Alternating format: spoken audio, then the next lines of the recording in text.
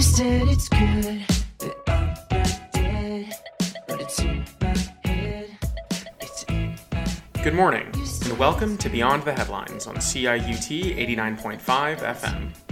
We're your hosts, Elliot Simpson and Annabelle McRae. Beyond the Headlines is a weekly current affairs show that aims to make public policy discussions more accessible to you. We take you beyond the headlines of our daily news, bringing you access to current leaders through in-depth interviews. You can join us in the conversation by tweeting @BeyondHeadlines. That's BYOND_headlines.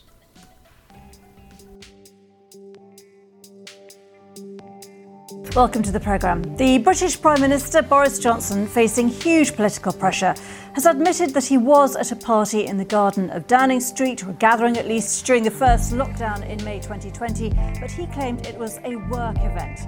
At the time of the gathering in May 2020, people across the UK... I know that millions of people across this country have made extraordinary sacrifices over the last 18 months.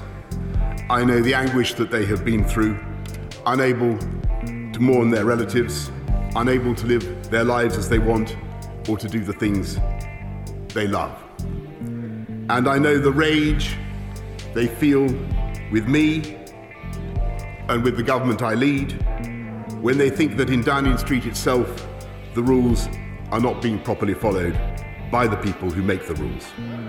Well, there we have it.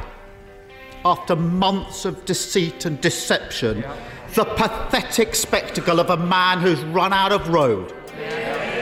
His defence that he didn't realise he was at a party. It is so ridiculous that it's actually offensive to the British public. He's finally been forced to admit what everyone knew, that when Will the Prime Minister finally do the decent thing and resign, or will his Tory MPs be forced to show him the door? Will the Prime Minister, for the good of the country, accept that the party is over and decide to resign? You have sat there too long for all the good you have done. In the name of God, go.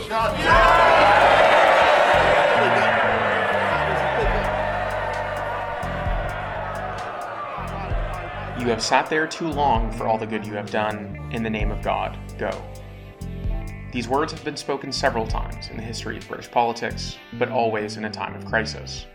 Most recently, as you heard, they were said by David Davis, the former Brexit Secretary and longtime Conservative MP. Directed at the leader of his party and the Prime Minister, Boris Johnson, Mr. Davis echoes the mood of many throughout the UK across the political spectrum. It has been a busy few months in British politics, with scandals ranging from illegal lobbying to misused finances to the now infamous series of parties held at the Prime Minister's residence of No. 10 Downing Street during COVID lockdown. While police investigations into these parties are ongoing, the Prime Minister and his supporters are attempting to distance themselves from this most recent round of scandals as much as they can. While the Conservatives are divided, Labour, invigorated by new leadership and a more centrist agenda, seems primed to capitalise on this latest round of missteps by the Prime Minister.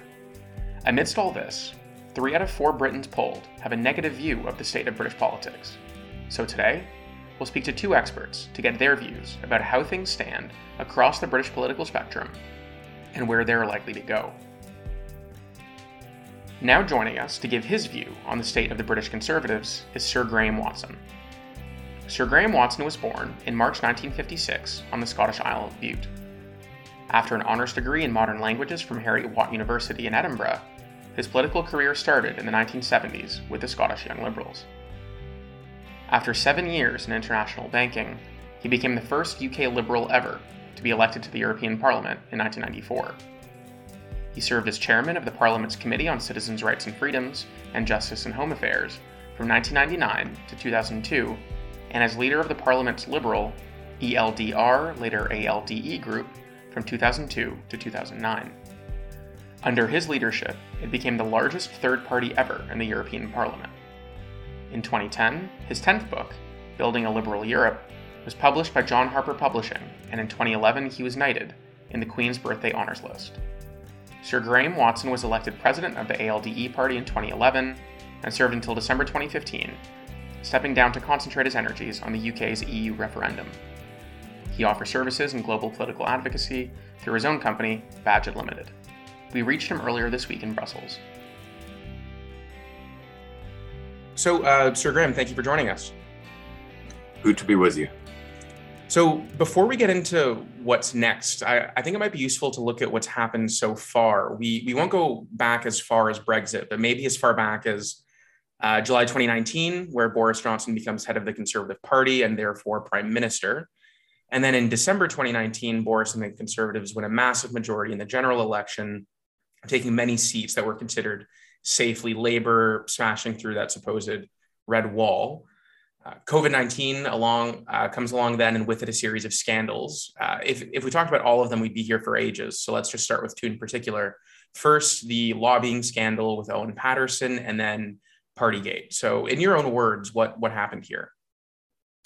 Well, Owen Paterson, who is a long-standing Conservative MP, seen as being one of the Prime Minister's allies, was involved in this lobbying scandal.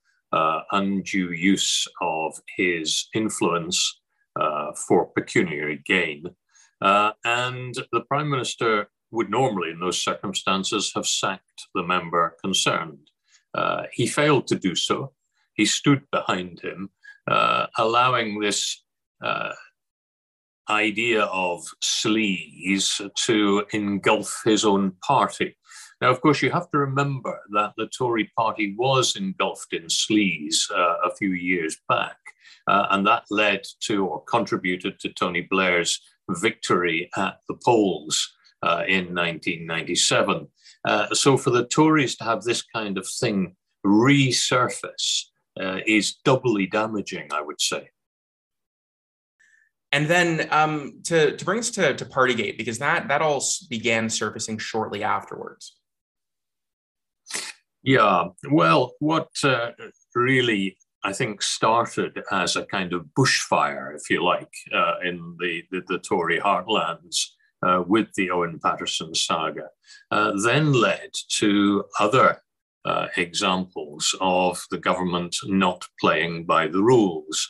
And in particular, it led to revelations, quite possibly coming from Dominic Cummings, a close advisor to the Prime Minister, who was very publicly sacked by him, about parties having taken place at which there was no social distancing, use of a lot of alcohol, and so on, within top government circles, at a time when everybody else had been told not to have more than the immediate family members in their homes, not to socialize in this way because of the danger of the spread of COVID.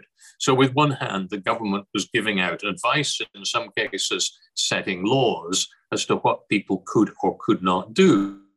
And at the same time, senior government representatives were blatantly ignoring those rules themselves. What I found especially shocking about that story was that Boris Johnson himself had a particularly bad case of COVID and spent a few nights in the ICU. So I know it's always sort of dangerous to guess at what's in someone's mind, but in order to look at sort of what led him to let this happen, is it just simply a case that he wasn't on the ball, that it was planned by someone else and he just showed up? I'm sure everyone's wondering what was essentially going through his mind at that time, especially considering his own experience with COVID. Well, of course, nobody knows, but Boris Johnson has a reputation for believing that he can be above the law. There were examples of it while he was mayor of London. There were examples of it while he was foreign secretary. Now, in those positions, one might perhaps get away with it, but when one is prime minister, it is very different. And if there's one thing that really upsets the English, it is the idea that there is one law for the wealthy and powerful and another law for everyone else. So while people in many other countries were looking at the United Kingdom saying, well, what's all this fuss about? You know, the chap had a couple of parties in number 10 Downing Street. That plays very, very badly with the English sense of fair play.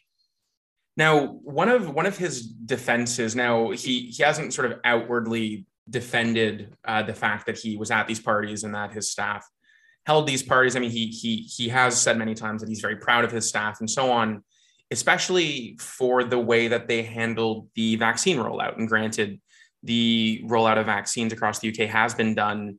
Most would agree that it's been done quite well. And so it really seems like they're leaning on their performance in that, and the fact that the British economy is coming out relatively strong from COVID. How long do you think that will last? Because that defense just seems like a deflection. Well, the vaccine rollout certainly is considered generally to have been a success, but some of the policies behind it have been very much criticised by medical professionals and others. There is certainly one wing of the government, and for a while Boris Johnson appeared to be of that wing, which argued in favour of herd immunity. In other words, let the disease spread. More and more people will become immune to it, and you'll get it over and done with sooner. That was very strongly challenged, and Boris Johnson had to row back from his position. But there's been no consistency of policy in terms of advice to the public throughout the COVID epidemic. And I think that in itself has damaged the Prime Minister. The damage that comes from his own disrespect for the rules and the way in which his staff failed to respect the rules is additional to the way in which people perceive that the government didn't really have a handle on control of the spread of this disease. And surely, I mean, you can make the argument that it's not a stretch to say that if they didn't have control over the spread of the disease, then, how could Boris Johnson control his own staff? And, he has said several times, ranging from, I didn't know that there was a party to, it wasn't my party, and so on. And so that sort of seems to reinforce that sort of lack of agency might be, or his supposed lack of agency in these scandals might extend to lack of agency running the country. I think there is certainly that point. It's seen particularly as a failure to take responsibility, I think, within 10 Downing Street. Now, you mentioned that one thing that English voters seem to particularly hate is, one rule for them, another rule for us. Do you think this extends to Wales, Northern Ireland, and Scotland? I think the culture in Wales and Scotland and Northern Ireland is somewhat different. And if you look at the way in which the devolved administrations, that's the governments of those three provinces, handled COVID, all of their leaders have come out of this rather better than Boris Johnson has. Now, I'm not sure that in reality, the response of the authorities in the four component parts of the United Kingdom has been very different. But Nicola Sturgeon in Scotland and Mark Drakeford in Wales have given the impression of being more in control and taking the whole issue rather more seriously than has Boris Johnson. And, that adds to an impression that a number of people already had of him when he became Prime Minister, that he is a showman. He is somebody who can be very entertaining, sometimes very charming, but who's not necessarily one to stand up to face the responsibilities that he has to exercise when things get tough. Yes, one particularly good analysis of Boris Johnson that I've seen is that he's very keen on being liked.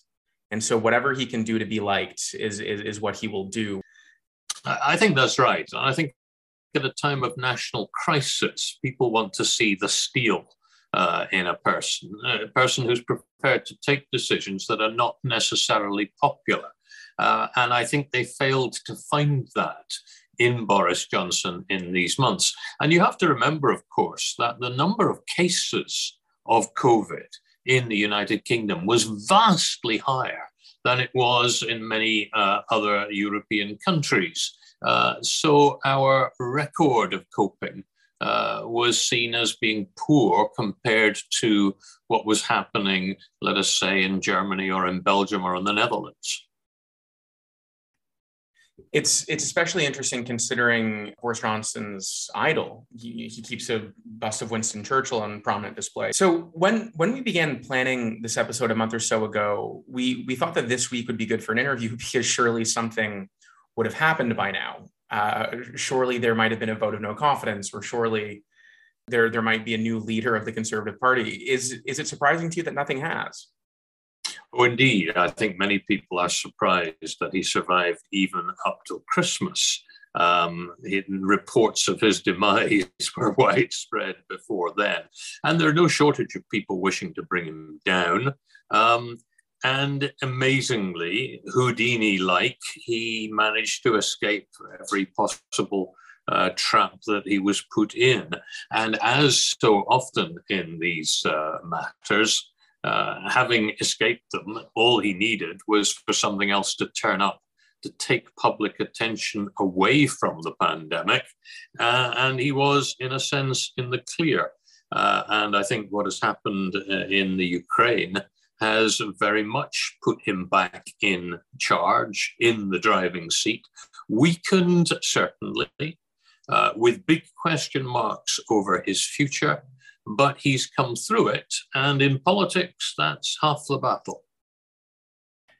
Some of the analysis that I've seen show that, or seems to think that a lot of the Conservative MPs might be waiting for the local elections in the UK, which are, I think, meant to be held on the 5th of May of this year, to see if the Conservatives do particularly poorly in those elections, then and only then will they vote to replace Boris Johnson as leader. But surely that seems politically opportunistic, and that the British public would pick up on that as being opportunistic. Well, the way in which these things work in the Conservative Party is that if a member of Parliament loses confidence in the leader of that party, whether the leader is in office as Prime Minister or whether he or she is leader of the opposition, then they write a letter to the Chief Whip asking for a leadership contest.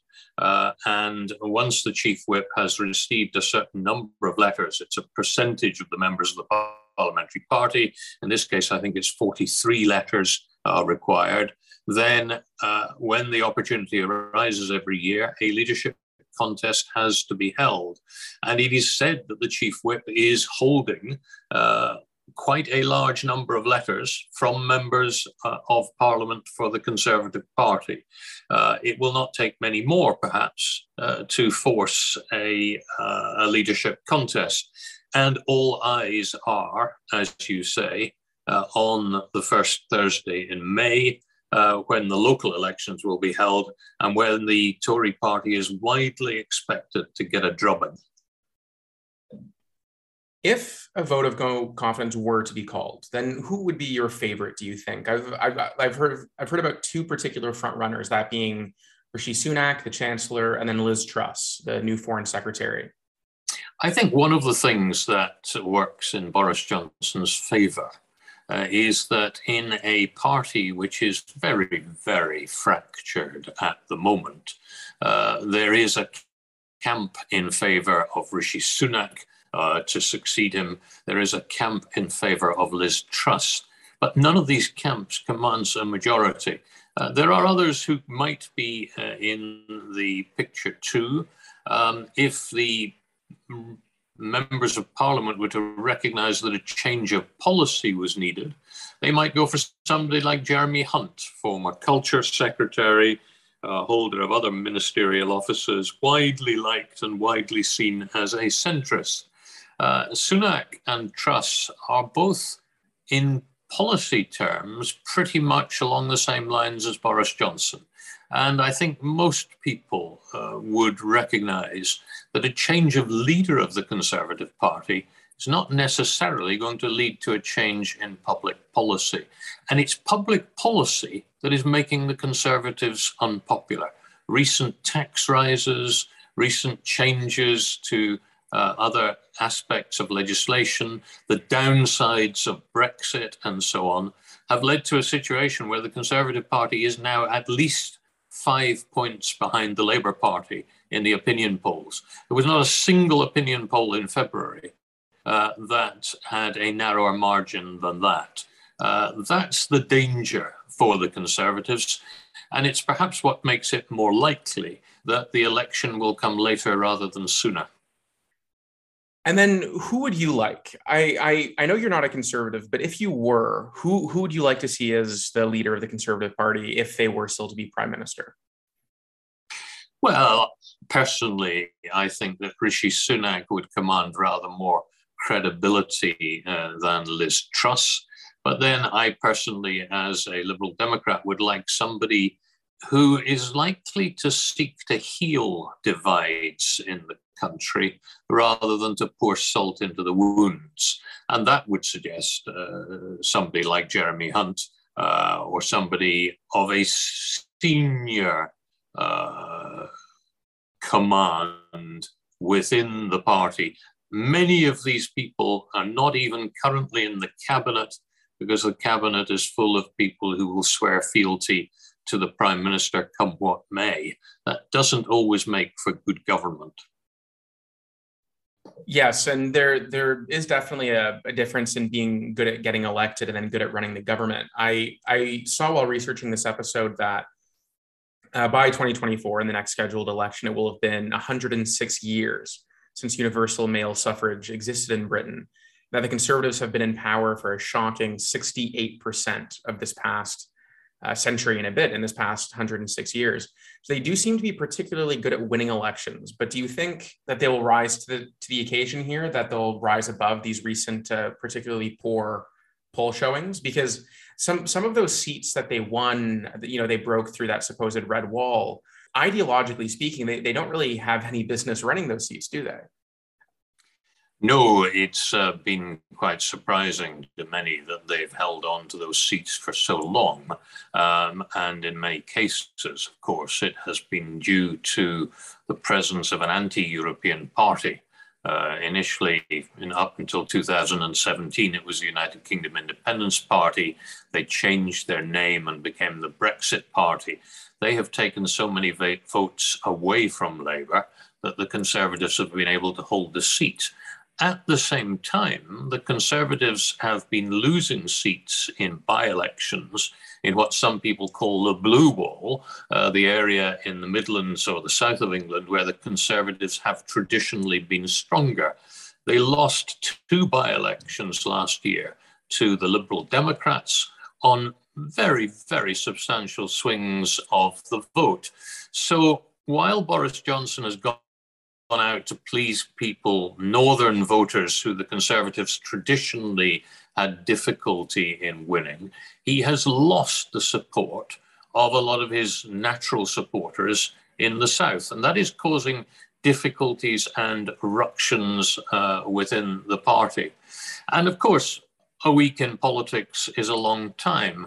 Nobody knows what will happen between now and the next general election, whenever it comes.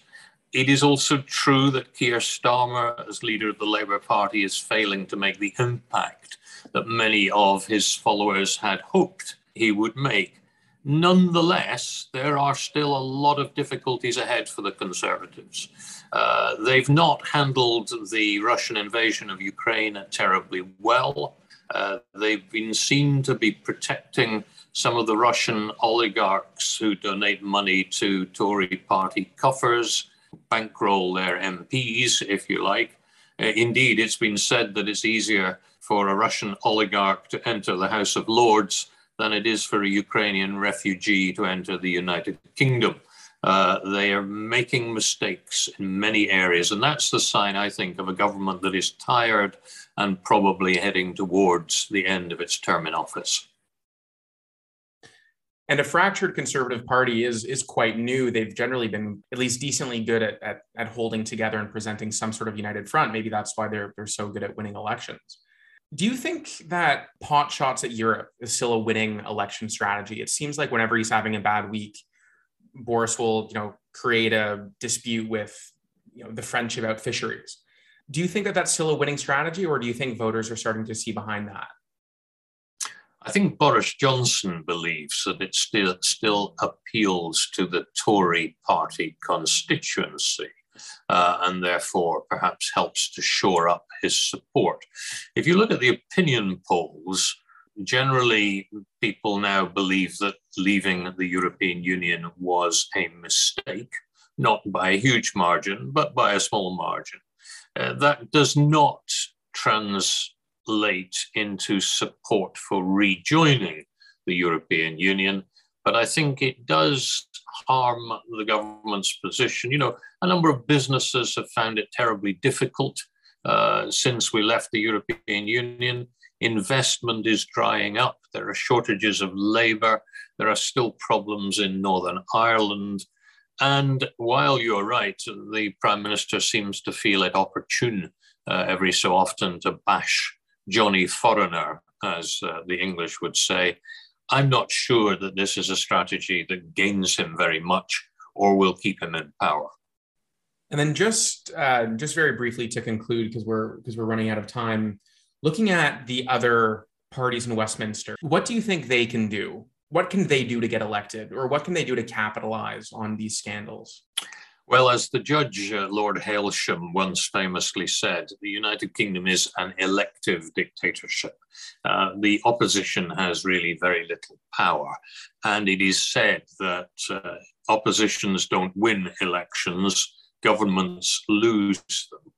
Nonetheless, it is clear that if the Conservatives are to be removed from office, then it cannot be done by one party alone.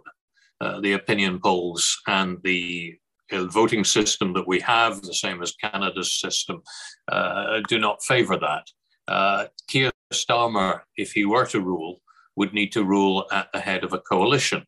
The most obvious coalition for him is between Labour and the Scottish National Party, though the price of that would almost certainly be to grant Scotland the right to hold another independence referendum.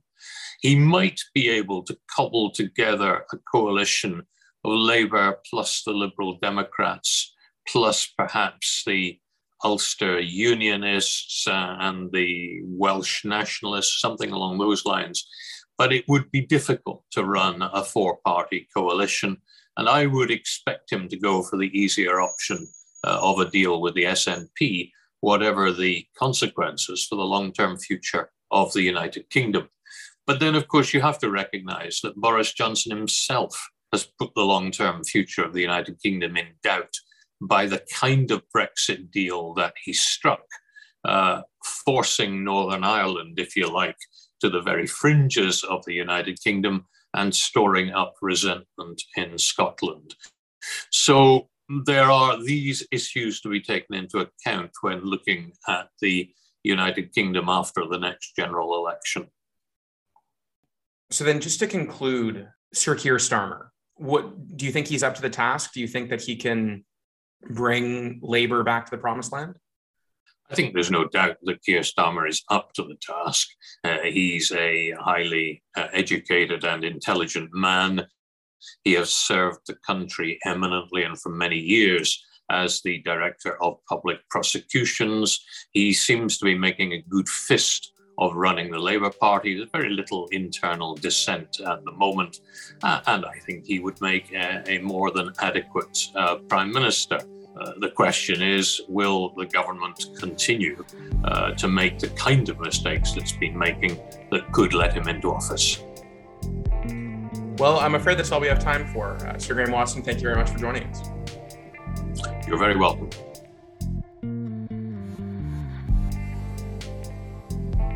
So today we're joined by Dr. Pat Thane from King's College London. Dr. Thane graduated in modern history from Oxford and then gained her PhD at London School of Economics in the Department of Social Science and Administration. She's currently a research professor in contemporary British history in the Department of Political Economy at King's College and is Professor Emerita of the University of London. She has held the role of visiting professor at several institutions around the world, including Nanjing University, China, Kyoto University, Japan, and Macquarie University, Australia. Dr. Pat Thane's research interests include 20th century British social and political history on aspects of social policy, gender relations, and the history of the labor movement. Recent publications include Welfare in the State, Divided Kingdom, A History of Britain 1900s to the Present, and voluntary action in the welfare state, the National Council for the Unmarried Mother and Her Child.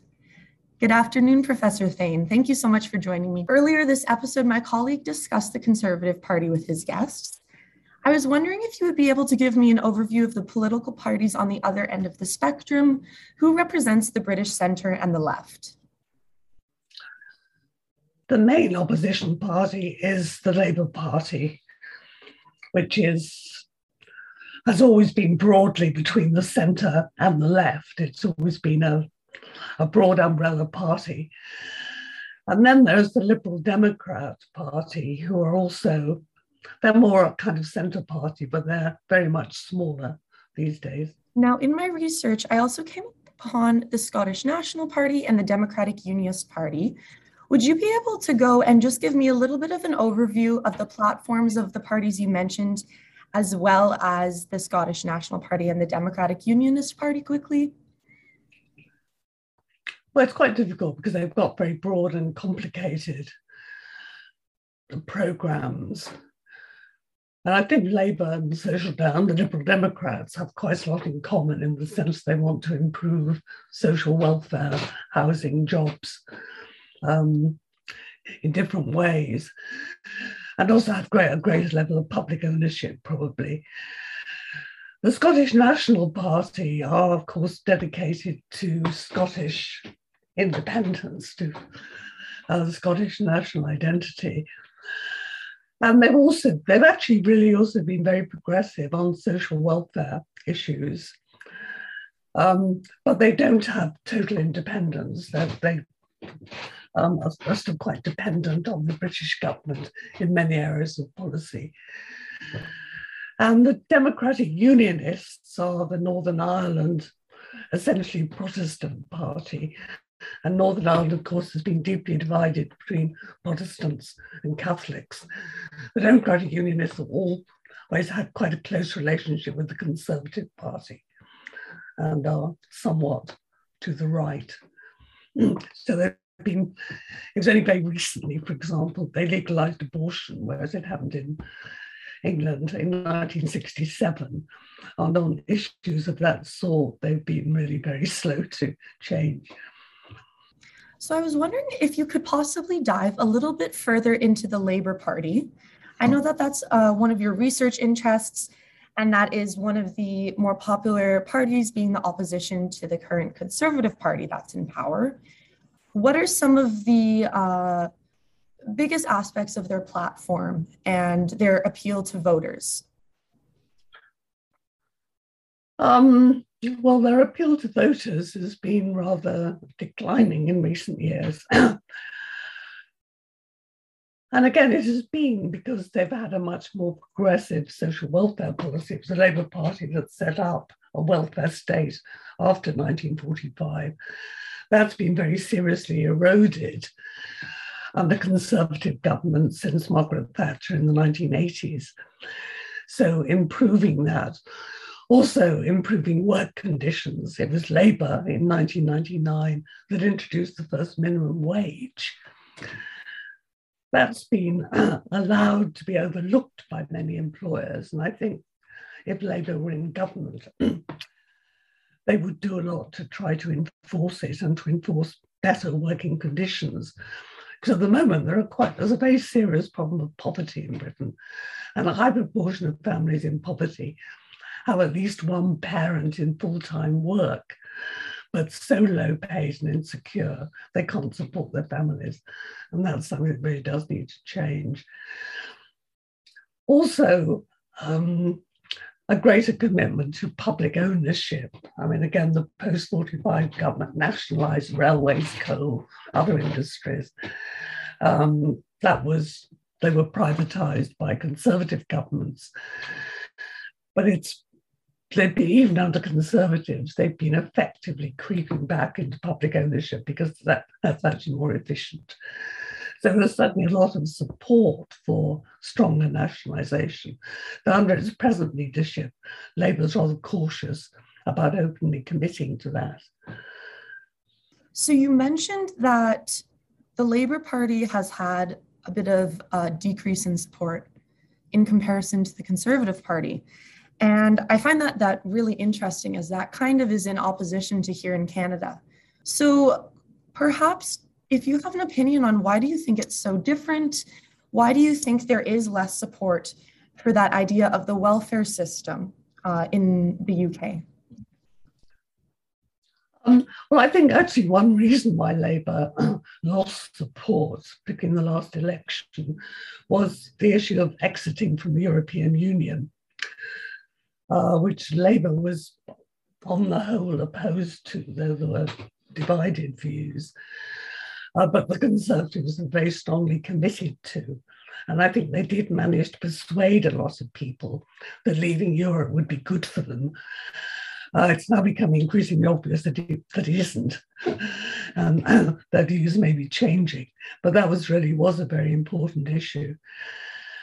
I think on the welfare issue, although most people are very much in favour of things like the National Health Service, which most people benefit from, they have been rather battered particularly by the right-wing press and by Conservative governments, with the belief that a lot of people on benefits are just idle, feckless loungers. And the welfare system encourages that, because that's been a consistent Conservative line since Thatcher. It isn't true, well, because I've already said a high proportion of people on welfare are actually in work, but the work is very low paid. But I think many people don't really understand that. They've also been encouraged to be quite hostile to immigrants, blaming immigrants for shortage of housing, for example, which is definitely not their fault. So I think there's been quite a lot of distortion and misinformation, but exiting Brexit from Europe was a big issue. So you mentioned a bit earlier that poverty has become a really forceful issue within the UK, especially as it pertains to the Labour Party. Would you be able to discuss how the Labour Party has proposed to go about combating that issue?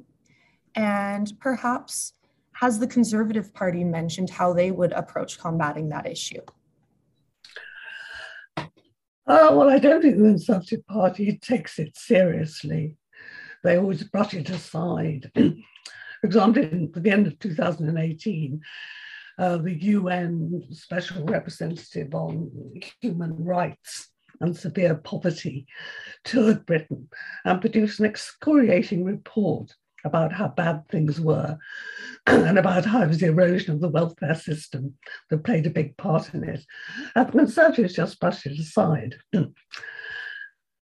I'm not entirely clear, actually, what the current Labour Party's policies are, but I think part of it, as I said, is to improve work conditions and pay. So we don't have this problem of people working hard for inadequate pay. But also reforming. The trouble is, Conservatives a few years ago reformed the welfare system, put all benefits together into one package called universal credit. The UN representative called it universal discredit because it was so bad. And that's really very poorly administered. So, for example, people after applying can have to wait for about 5 weeks before they get a benefit, which if they're already in very poor condition, just makes life worse. The other problem is that the cost of housing has gone up, rents have gone up. Rent controls were abolished by the Thatcher governments. And high housing costs, well, they're causing a very high level of homelessness, just as poverty is causing an amazingly high level of use of food banks, which we hadn't heard of really before 2010, before the Conservatives came back into office. So doing something to, well, they build more houses at affordable rents, control rents,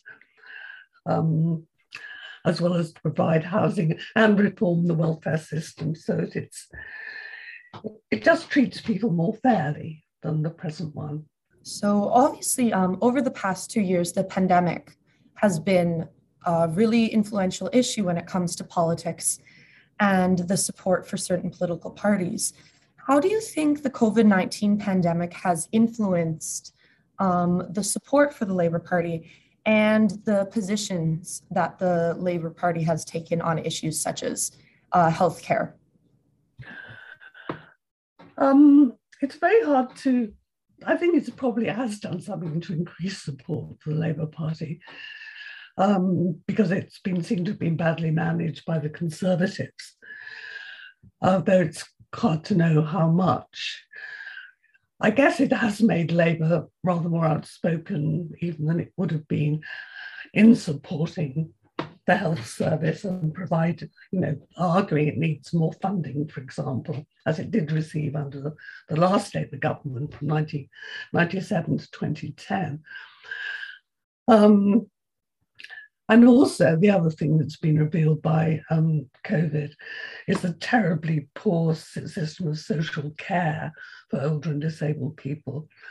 And that desperately needs, it was outsourced, as the Conservatives put it, to private providers who really have not been doing a good job. And there's a great shortage of care workers because it becomes so stressful working in that sector during COVID that many of them have given up. And also our whole health and care system has been very dependent on immigrant labour, including from Europe. And many of them left when we left the EU, so they weren't sure what was going to happen. So there are about 100,000 vacancies in the social care, among social care workers, and not very many applicants. So obviously doing something to improve that, to improve work conditions, pay in particular, is important. So given that discrepancy of like the workers in the social care system and the healthcare system, do you think the public is aware of this discrepancy and that this might somehow translate to an increase in support for immigrants that are coming in, given that these are individuals that could fill those positions?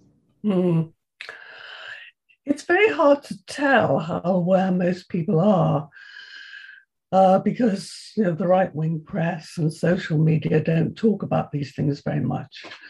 I mean, I and people like me know a lot about it because we're interested in these topics. Sure. So I'm not sure quite how, unless people are immediately involved, if they've got older relatives who need to care. And I think that kind of personal relationship has made more people aware of the problem. But it's very hard to judge how widespread it is. Absolutely. So given the importance that it seems that the right-wing press plays in helping decide UK citizens and their vote, is there a movement to recognize the bias that this right-wing press provides? Has the Labour Party openly addressed the problems that the right-wing press kind of passes over? Well, in the sense that Labour's in favour of the policy issues that I've mentioned, and the right-wing press are not. I don't think Labour is perhaps explicit enough in, say, defending people on welfare benefits against attacks at their idle shirkers. So I think perhaps it isn't as directly addressed as it might be, but.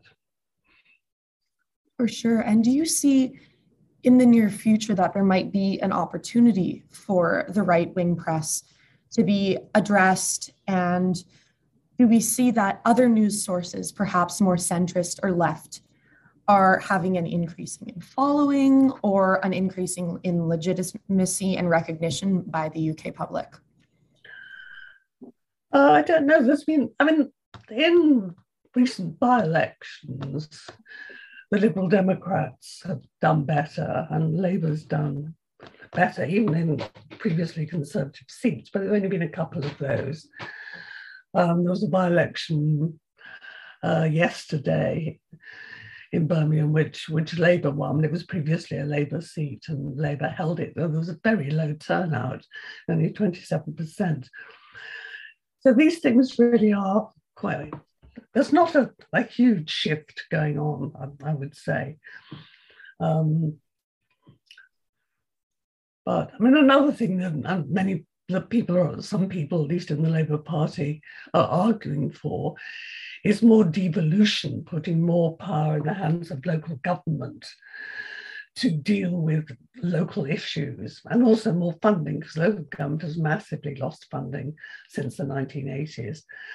But I actually haven't seen the Labour leadership taking up that issue. But I know a lot of people support it. Yeah, that's very interesting. So to just slightly adjust our focus, regarding the Labour Party and their new leadership, how do you think Keir Starmer's new direction will pay off at the polls?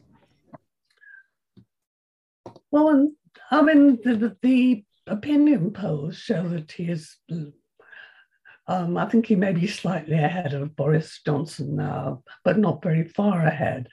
I don't get the impression he makes a very big impact.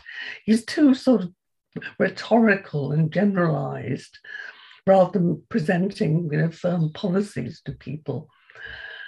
He talks about respecting people and patriotism, which, well, they're okay, but they don't come over very strongly to people. So I don't get a sense that he's being very effective. Also, Labour, as the polls again show, the Conservatives are trusted better to run the economy, which is crazy when the economy is not doing very well, and they would be better. But Labour hasn't been very good at promoting its competence at running the economy.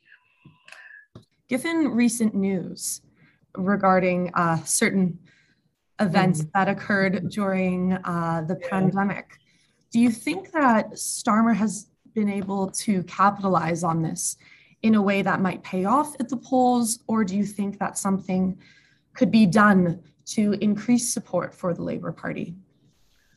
Well, the party's been going up in the polls as this has been going on. I still don't feel absolutely certain that they do very well. And I think he needs to be much more forthcoming about policies. I do think it's a great weakness that he isn't. Of course, a great problem Labour has is that it's lost most of its seats in Scotland since the Scottish Nationalists have taken over. First the Conservatives and then Labour lost their seats. And Labour had a lot of seats in Scotland, and it has weakened its prospect in the polls to have lost them. And it's very hard to see how they'll get them back. So that is a quite serious weakness that's hard to overcome.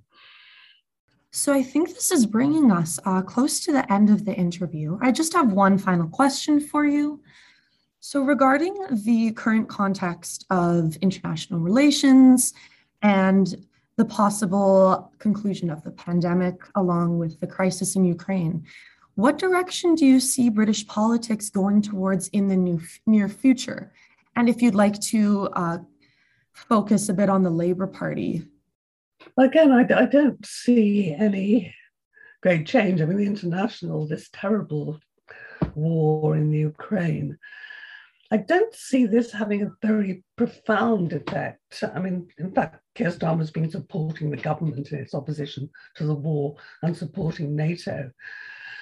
And attacking those more left-wing members of the Labour Party, who in fact are also against the war. So I think he's rather overdoing his hostility to them. And I don't see any sort of clear change in direction in either party, really. No. Nothing very striking. Well, that brings us to the end of the interview. I wanted to thank you so much for meeting with me today and informing us on British politics and the centre and the left. I really appreciated your time today, Professor. Okay, thank you. I hope it was helpful. Absolutely, yeah. Once again, that was Dr. Pat Thane. You have been listening to Beyond the Headlines on CIUT 89.5 FM. Many thanks to our guests for joining us to discuss the state of British politics. Today's show was produced by Elliot Simpson and Annabelle McRae. The views expressed on the show do not necessarily reflect the views of the producers, CIUT, or the Munk School of Global Affairs and Public Policy. If you missed any part of the show, be sure to check out podcasts of all our episodes on our website at www.beyondtheheadlines.net, as well as on Spotify and Apple Podcasts. If you're a fan of our show or want to stay up to date with policy issues in Canada, follow us on Twitter at beyond_headlines. You can also check us out on Facebook and Instagram. Be sure to tune in next week as we continue to take public policy discussions out of the hallways and onto the airwaves.